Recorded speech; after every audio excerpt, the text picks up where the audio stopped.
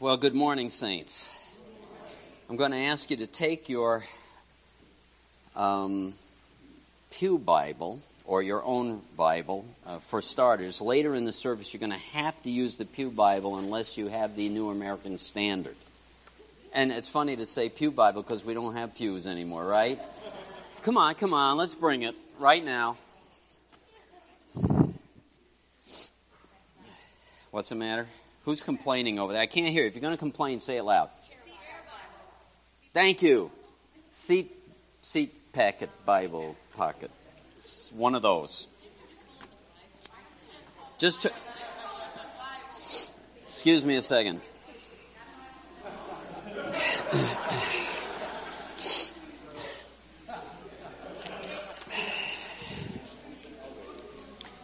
There. Let's start over. 1 Corinthians, the 11th chapter, if you would. What kind of a church is that? They laugh. What's that? I think enjoying God is not a bad thing. In fact, we're going to speak into that a little bit today. Chapter 11 of 1 Corinthians is our text for today, and if you would, I'm going to ask you to stand with me as I read the word of the Lord. You don't have to read with me. Later, you're going to recite a portion of Scripture with me. But right now, just follow along as I read, starting in verse 23. Read it for yourself. I'll read it out loud. For I received from the Lord that which I also delivered to you, that the Lord Jesus, in the night in which he was betrayed, took bread. And when he had given thanks, he broke it and said, "This is my body, which is for you.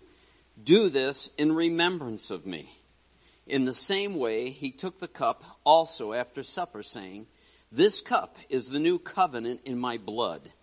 Do this as often as you drink it in remembrance of me. For as often as you eat this bread and drink this cup, you proclaim the Lord's death until he comes." The word of the Lord. Let's pray together before you sit down again. Thank you, King Jesus, that you are the beautiful one, fairest Lord Jesus, better than anything that you've created. Thank you that you are holy, that you never drop your holiness or your justice or your righteousness. You never drop being the merciful God. You never change in that regard. We bless you for that.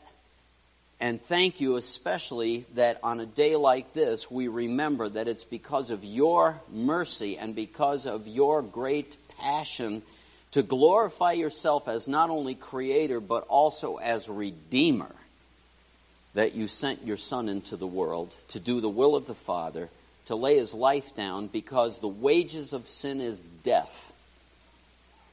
Somebody had to make atonement, make it right, and that you did on our behalf so that the free gift of God, which is eternal life in Christ Jesus our Lord, could be our possession. So today we worship you for that. We give you praise and thanks in particular, and ask that as we have been learning together how to worship you, that our minds might be illumined a little bit more, that we might take more delight in praising you and giving you thanks. Lord, really, the whole world is going to give you glory at one point in it coming. It already does in many ways, but there is a day of reckoning when the Son of God appears again, that things are going to be pointed upward, and we're all going to say, whether we're believers or not, Jesus is Lord.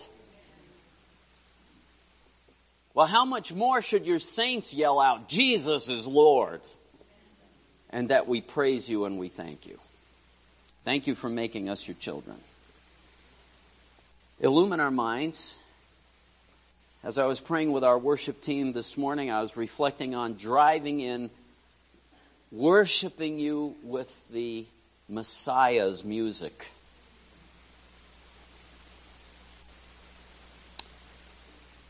Lift up your heads, O gates, and the King of glory will come in. Who is the King of glory? The Lord God Almighty, He is the King of glory.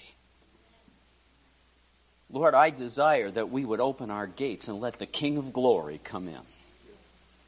Help us to learn how to be worshipers in spirit and in truth, for such the Father is seeking. I think He's even seeking that among His saints. True worshipers who would worship Him in spirit and in truth. So we do. We worship You today. We ask for Your instruction. Take Your feeble servant's work and use it for Your glory, because You're the King of glory. In the name of Jesus we pray, and all of God's people said, Amen. Please be seated.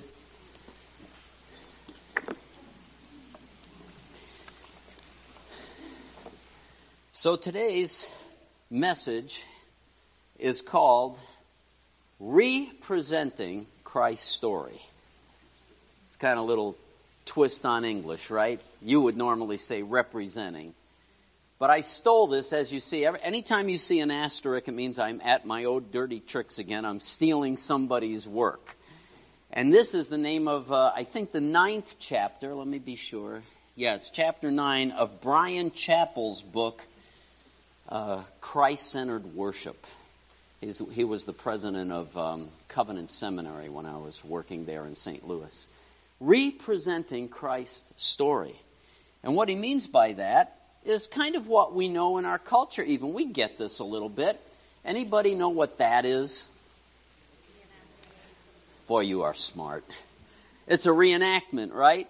We try to imitate something historical, something that has happened, try to bring it to life. People who are really fans of this, they go into all the details. They have all the right materials, the right cloth patches for their flintlocks, the whole thing. They try to make it as authentic as possible and then reenact what actually happened as best as we can know. I mean, we didn't have videotape back during the Civil War, so you have to just kind of do the best you can. Well, that's really kind of what's going on in gospel preaching. It's a reenactment, and that's why I used that title, Representing. How many know what this is? Yeah, the season just ended. Anybody know what sukkah is? If you're Hebrew, you say sukkah.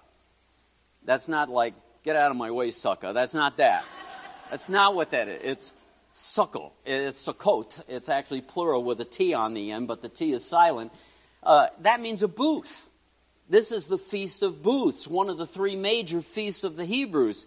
And every year, they are supposed to, if you remember any of the language, you're supposed to cut palm branches down and leafy branches and celebrate before the Lord. Remember what I've taught on this before. Anybody remember?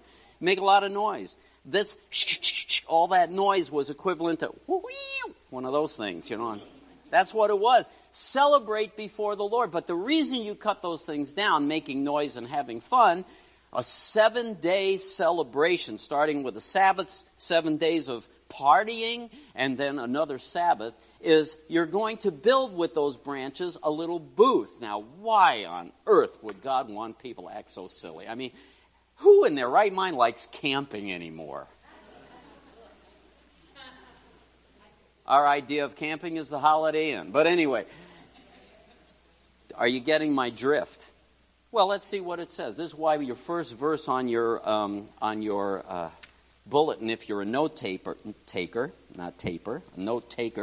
is Leviticus 23, verses 41 through 43. And here's what it says. Celebrate this. After he tells them to get branches and rejoice before the Lord, celebrate this as a festival to the Lord for 7 days each year. This is to be a lasting ordinance for the generations to come.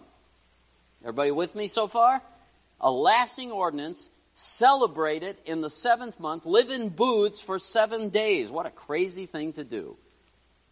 All native-born Israelites are to live in booths so that what? Your descendants will know that I had the Israelites live in booths when I brought them out of Egypt. I am the Lord your God. For 40 years they wandered in the wilderness and lived in tents. They camped out. Right? KOA, number 1. Started back then. And I want you to remember that for 40 years, my people who I rescued out of Egypt with a mighty outstretched arm when I judged the gods of Egypt. Did you know that? That's who he was judging. It wasn't just Pharaoh. It was the false gods of Egypt. They had no power against me when I rescued over 1.5 million people in one night.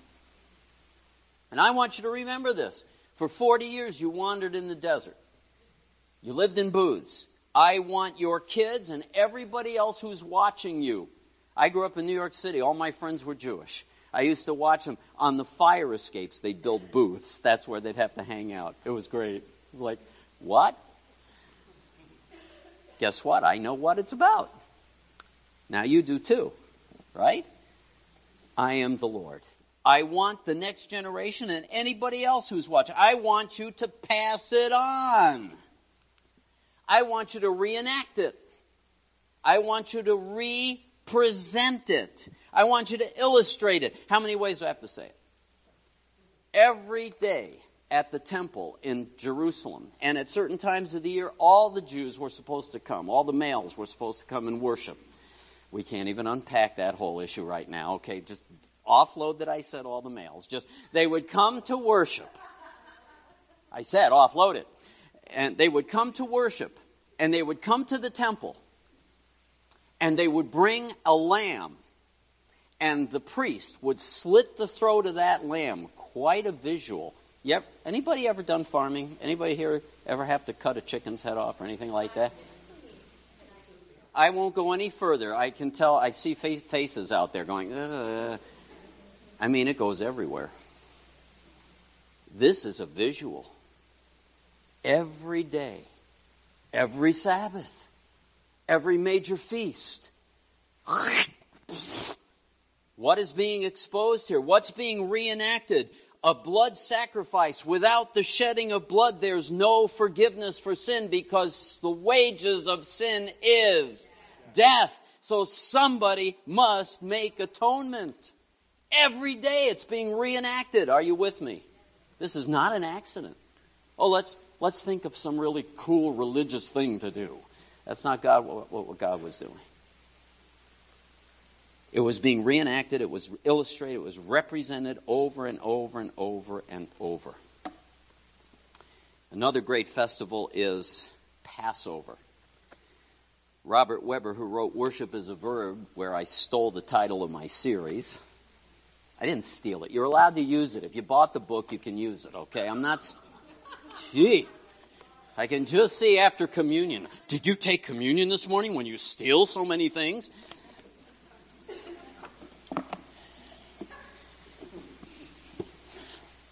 From those days right down to the present, Jews reenact the Passover event in celebration of their redemption from Egypt. Anybody know what day it is? Passover? It's right before we have Easter, right?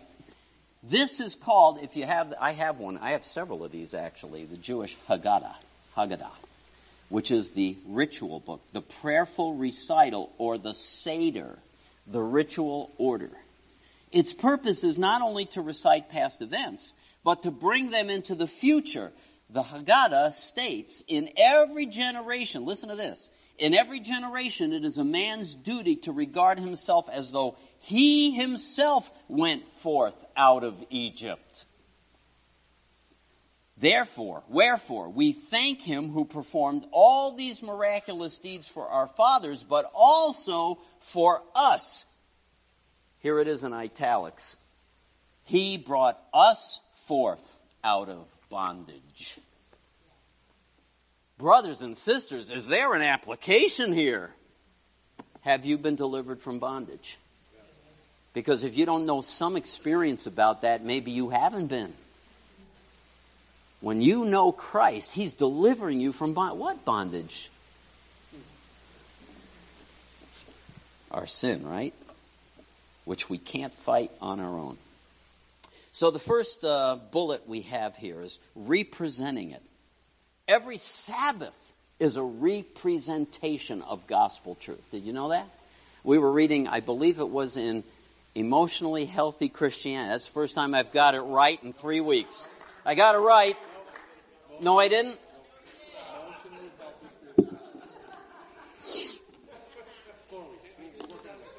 Oh, I think I'm going to sit down and start all over again. Jesus, thou son of David, have mercy on me. Please. Whatever that book is. There's a section that talks about Sabbath. By the way, brothers and sisters, I'm going to be leaning in on this because we are in sin on some things. We ram our lives to the point of exhaustion, and God gets the leftovers if he gets that. And part of the principle is a Sabbath. The principle of the Sabbath in the Old Testament was God rested from his labors and said, go do likewise. I know we have to work for, I get all of that. But we fill ourselves up with too many things sometimes, right? So the Sabbath itself and the pulling apart of the saints, they shifted it over, of course, to the Lord's Day in the New Testament, which was Sunday, first day of the week, the resurrection, in memory of the resurrection. And that in itself is preaching, representing the gospel again and again. God is for us.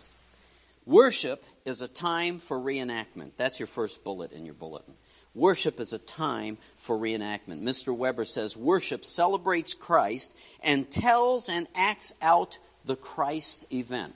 Don't get put off by these fancy terms. It's celebrating who? Yeah, because Jesus is our way to the Father. When you get Jesus, you get the Father, the Son, and the Spirit. Everybody with me on that?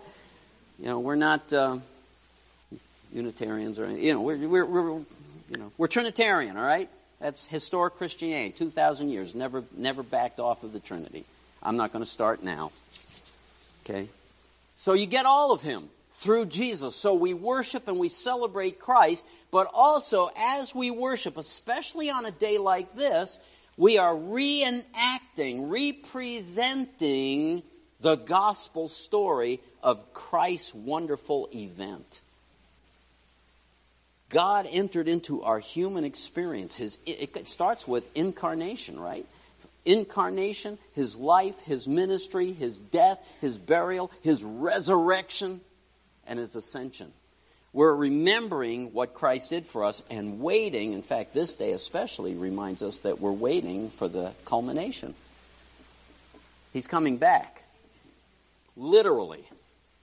Boy, I can't wait to see the newspapers the next day. This is going to be very interesting. I mean, what's in the newspaper right now has got something to do with politics, but when he comes back, it's going to be totally other. Yeah, you hope so. Me too.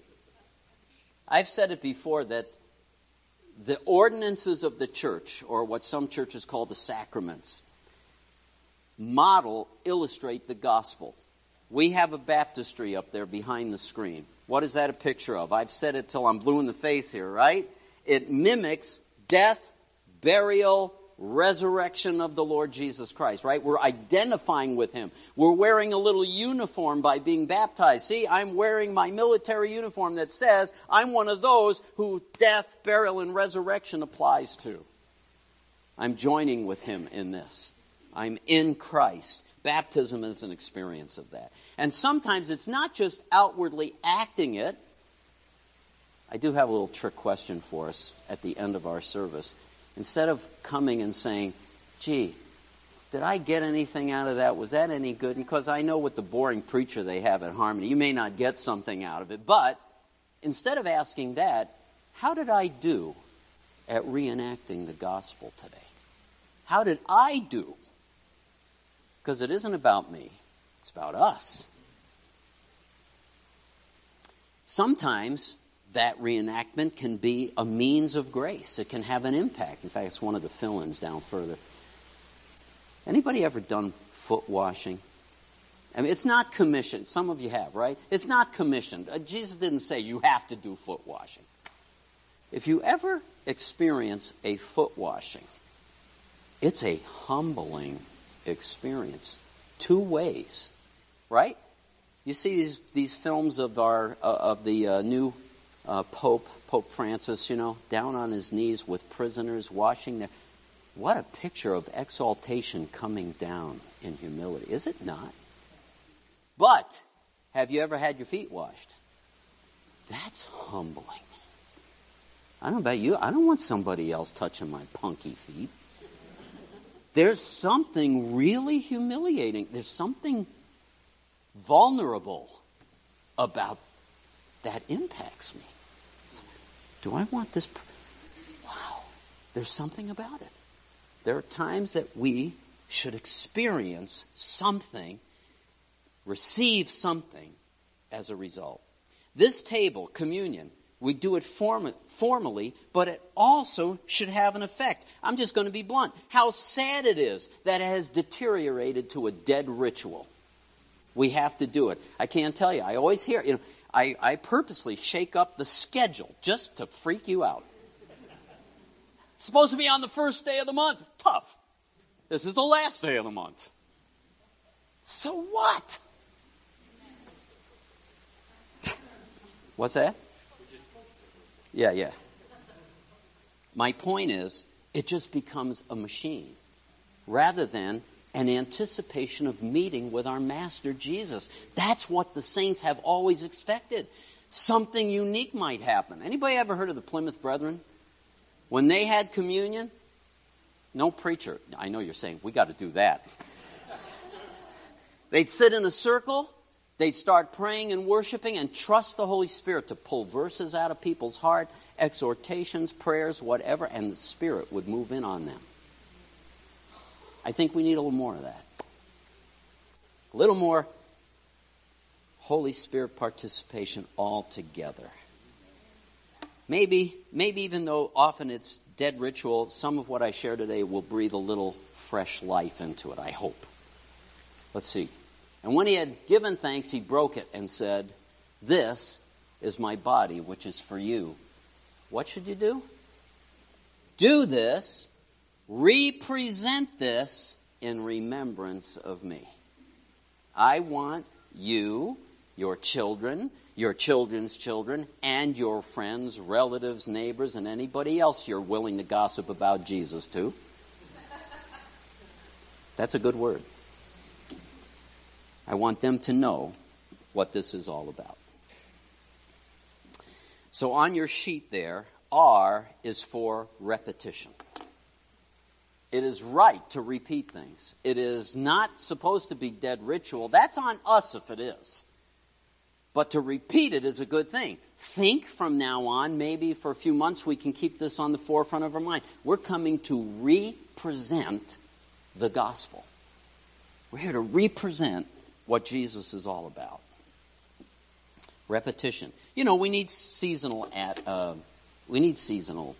and weekly and monthly routines, don't we? We need them. We need that discipline in our lives. We need the weekly Sabbath. We need the yearly pondering the resurrection of Jesus, the pondering of his death, the pondering of his birth. I mean, those kind of things. Who would want to dump those seasons? We need that. It's refreshing. I know there's probably people in this room like my wife who look forward to the Christmas season, and I already gave a little bit away because I broke out Handel's Young Messiah early. I mean, it's still November. That's against my rules, you know. It's like putting Christmas stuff out in July or something, you know. It's just wrong at the store. You know what I'm talking about? But we need that, and there's something good about that. We need to be reminded. Brian Chappell puts it this way, and this again will speak into what I said earlier. Do you know that you've been rescued from bondage? Watch this. Brian Chappell. Don't tell me I'm having problems again. I am. Yeah, there it is. The corruption and weakness of our natures make it vital that we preach the gospel to our own hearts every day. Let me read it again. The corruption and weakness of our natures make it vital that we preach the gospel to our own hearts every day.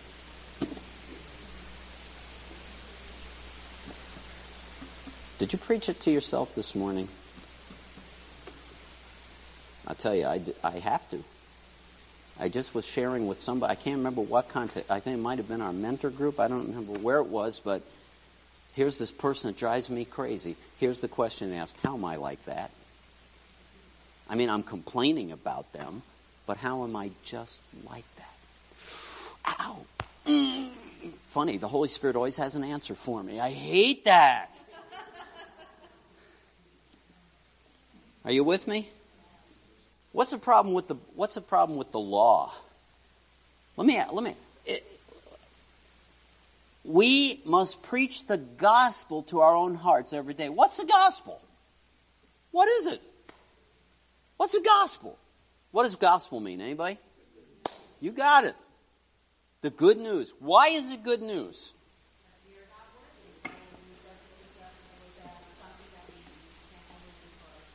Thank you. But it's not only worthiness, it's we are condemned by our own actions. We've done it to ourselves. We say, well, I was born. It's not fair. God, let that infection of sin go through the whole human race because of our first parents. Da-da-da-da-da-da. Yeah, but you acted on it too, and you liked it. That's right, isn't it? So we're in trouble. That's the good news. It's good news because we were stuck in bad news. We think, what's wrong with the law of God? Nothing. How many of you have a wrong thinking about the Bible? Old Testament's bad, New Testament's good. You're wrong. It's totally wrong. Totally, absolutely, 100% incorrect. Paul makes this kind of a statement relating to this, our corruption and weakness. The law could not create righteous living, not because the law wasn't right, but because our natures were so wrong. The problem is in us, not in the law. So you have a good principle, we're the ones that mess it up. That's why this is good news. I got to preach the gospel. Left to myself, I'm bad news. The good news is I can rise above that. That's good news. I need to preach that to myself because Jesus has reached down to lift me up. I'm calling you up, brothers and sisters. Preach the gospel to yourself. If we were to take time, and we won't, because we're going to get to the Lord's table here pretty quickly. If you read the context, anybody know what the rest of 1 Corinthians 11 is about? Can you tell I'm up to something?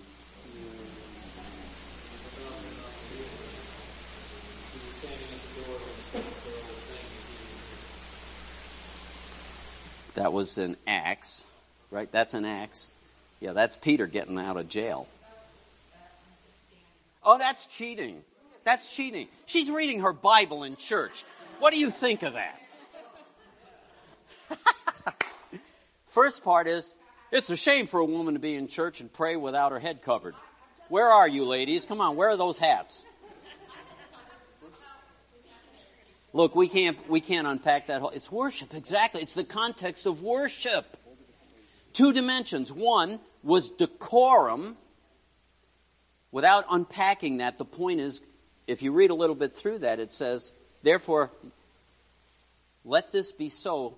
Not because it looks good in church. It says because of the angels. There's a spiritual principle involved that goes way beyond our culture. Whoa. When are you going to preach on that, Pastor John? Oh, about 5 years from now. But anyway, here's the point. There are things that are appropriate decorum in church when we worship. All the stuff about gifts that follows chapter 11 says that. If you're going to prophesy, make sure everybody can hear. If you're going to speak in tongues, make sure there's an interpreter. There's all these principles that speak of decorum. Why? The ultimate goal is God is glorified and we're edified. God is glorified and we're edified. It's not all about you. We are edified. The next bullet down after decorum was talking about the abuse of the Lord's table. Which is why after this section that we're studying this morning, Paul says, some of you sleep and are sick. That means you've gone to heaven. That's what he's saying. You're dead because you've abused the Lord's table. What was the description there? The description was they would have a love feast on Sunday. They would have the Lord's table and they would have a love feast together. Just like the Jews used to celebrate when they went to the temple. It was a party. Like a potluck. Oh, I shouldn't have said that. We'll never hear the end of it. But anyway, it was like that. But here's what would happen. It tells us point blank. People were coming. They were overindulging. Some were drunk in church.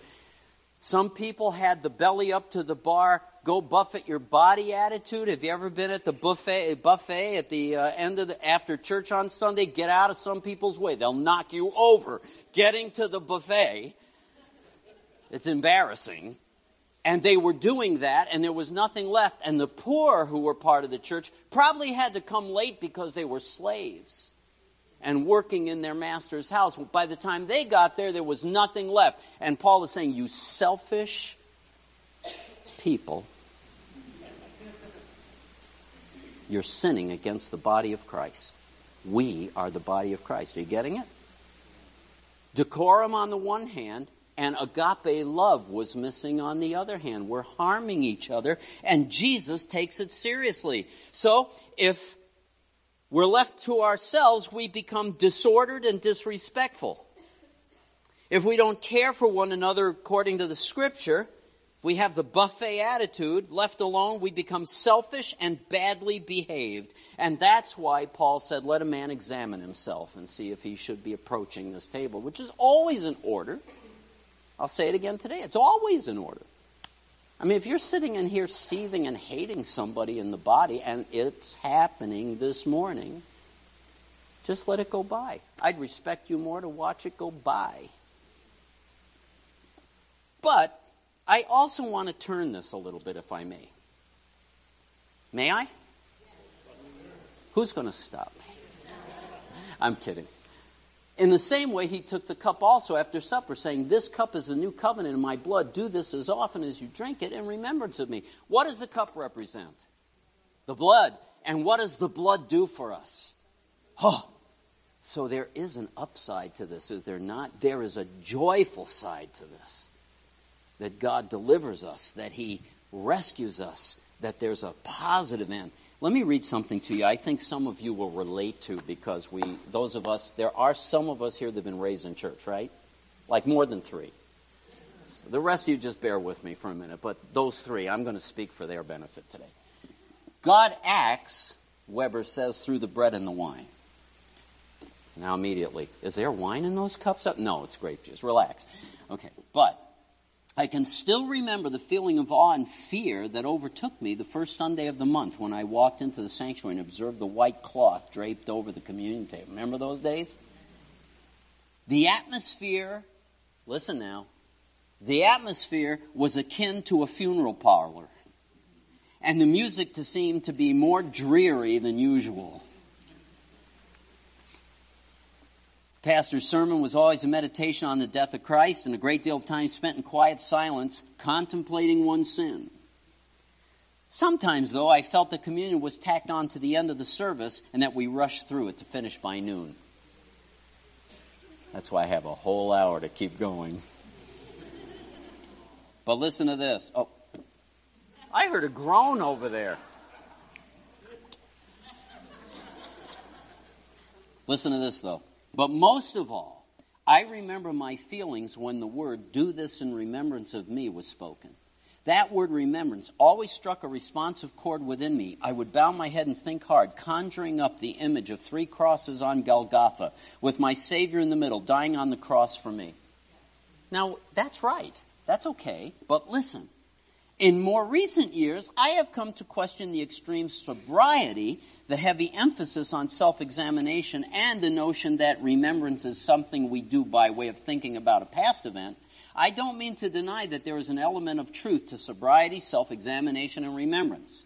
But I wish by way of contrast to emphasize that the central key to the table is not what I do, but what God does in and through the bread and wine, representing what he did historically. In short, God acts to proclaim his saving reality and presence to the believer. Consequently, the real meaning of the remembrance is a celebration of Christ's resurrection and presence. And here's the last line. The service should bring us through the death to the joy and gladness of his present resurrecting power in our lives.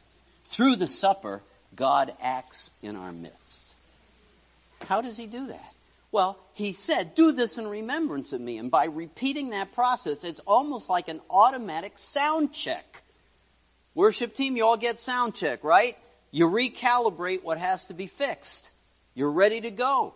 It's the same thing when we celebrate the Lord's table. I've gotten myself dirty this week. I'm a little bit of doo-doo spiritually. I need to recalibrate my amplifier. I need to look to Jesus and say, thank you. This was wrong. I need your cleansing, your purging. This is why the blood, that whole verse, this cup reminds you that there's victory, that there's cleansing, that there's power in the blood. Amen? That I'm free now. I'm not under condemnation. And so we move from self-examination into rejoicing. Assurance of forgiveness, the cleansing power of the blood of Jesus. It can, in fact, bring ministry of the Spirit into our lives. I mentioned I did. The group that did communion, the Plymouth Brethren. It was not unexpected in places like that and other groups that would center on the Lord's table as a profound moment of worship and expectation of Jesus' presence to experience physical healings during the communion. Physical healings. Miraculous interventions of God because He's been invited. Lift up, you gates, lift up your heads, and the King of glory will come in. Wouldn't that be great? So here's what we find. This command to do this. I also received from the Lord that which I delivered to you. Just a quick point on this. What I received from the Lord. The word that is used there is interesting. 2 words. We're commanded to do it. It's an imparted tradition. It's passed on, reenacted, represented. And the word there, I received from the Lord, is this word, paralambano. And what it means, some people like the Greek. If you don't, you can ignore that. Here's the point. It's the word to take on something transmitted verbally. It's very much the language of a rabbi with his disciples who take on his tradition. Is not Jesus our rabbi? And are we not taking on his tradition? It's an orally transferred, passed on, transmitted tradition. And Paul followed straight from the Lord, and he passes it on to us. So the tradition I received from the Lord, this is the way it was translated in the New Jerusalem Bible. The tradition I received from the Lord. That's like rabbinic language. It's not just like tradition like we hang Christmas decorations. It's a rabbinic passing on of something sacred. And they're owning it. So, that is true. This gets passed on and we represent it. So, that's why the next verse is so important. For as often as you eat this bread, drink this cup, what are you doing? You're proclaiming the Lord's death until He comes. Here's the word proclaim. Katangelo. When you have 2 G's together in the Greek, it's pronounced with an N. Take that word apart. Take the K-A-T off the front and you have angel. Angel. Does that sound like anything? Angel. Angel. Angelos, the word for angel, means a messenger. Sometimes when you're interpreting Scripture, you have to be careful. It's not talking about a spiritual being called an angel or a physical messenger. You have to look at the context, make sure you're not getting confused, okay? That's the word angel, angel, a messenger. The gospel that we said, what is the gospel earlier, is evangelical, evangelion. It is the message that is passed on, preaching good news. It's good news message, okay? This word is like unto it. Here's what it means. To declare, to announce, to promulgate, to make known, to publish. The old hymn, publish glad tidings. Remember that? Publish glad tidings. That's the word. To declare it, to teach it, to speak of it. Most often it's used this way. It's translated 10 times at least as preach. Preach. Okay, brothers and sisters. Hawco's the preacher here. Not today. Not today. As often as you eat this bread and drink this cup, you're preaching the gospel. You're preaching the Lord's death until He comes. You catch the nuance there. You're preaching what happened in the past until he comes, which means everything in between. We're preaching the good news. Jesus is alive. He's asking us to spread his good news, and one day he's coming back. That's when this ritual can end, in a big celebration in glory. Last thing. Worship is a time for renewal. It's a time for reenactment. That was your first part. This part is a time for renewal. The essence of worship. Preaching the word and participating in sacrament. God speaks, yes, but he also acts. He rescues us. And communion and every other thing that is commanded in the Scripture can become a means of grace in our lives if we'll obey it. In other words, when I obey, when I follow something God shows me, he shows me more. When I follow, he blesses me more. Sometimes we wonder why we're stuck in our spiritual life. I'll give you a hint. Go back to where you stalled. Restart the motor. And more light will come your way. It's a day of, you got 2 R's on your sheet, reconciliation and a day of reassurance. I know that my Redeemer lives. I know that he has rescued me and given me life. I'm hoping to pour a little bit of life into our worship. Can I just read something to you from Rayner? You always trust Rayner. I know I'm not as handsome as he is, but what healthy churches will look like in 10 years? 10 years ago. No, I'm kidding. Came out a few weeks back, I don't know, a month, maybe a couple of months back. There's a bunch of great things in here. I'll share it another time. But just the very last point was this. Every year for 10 years, these churches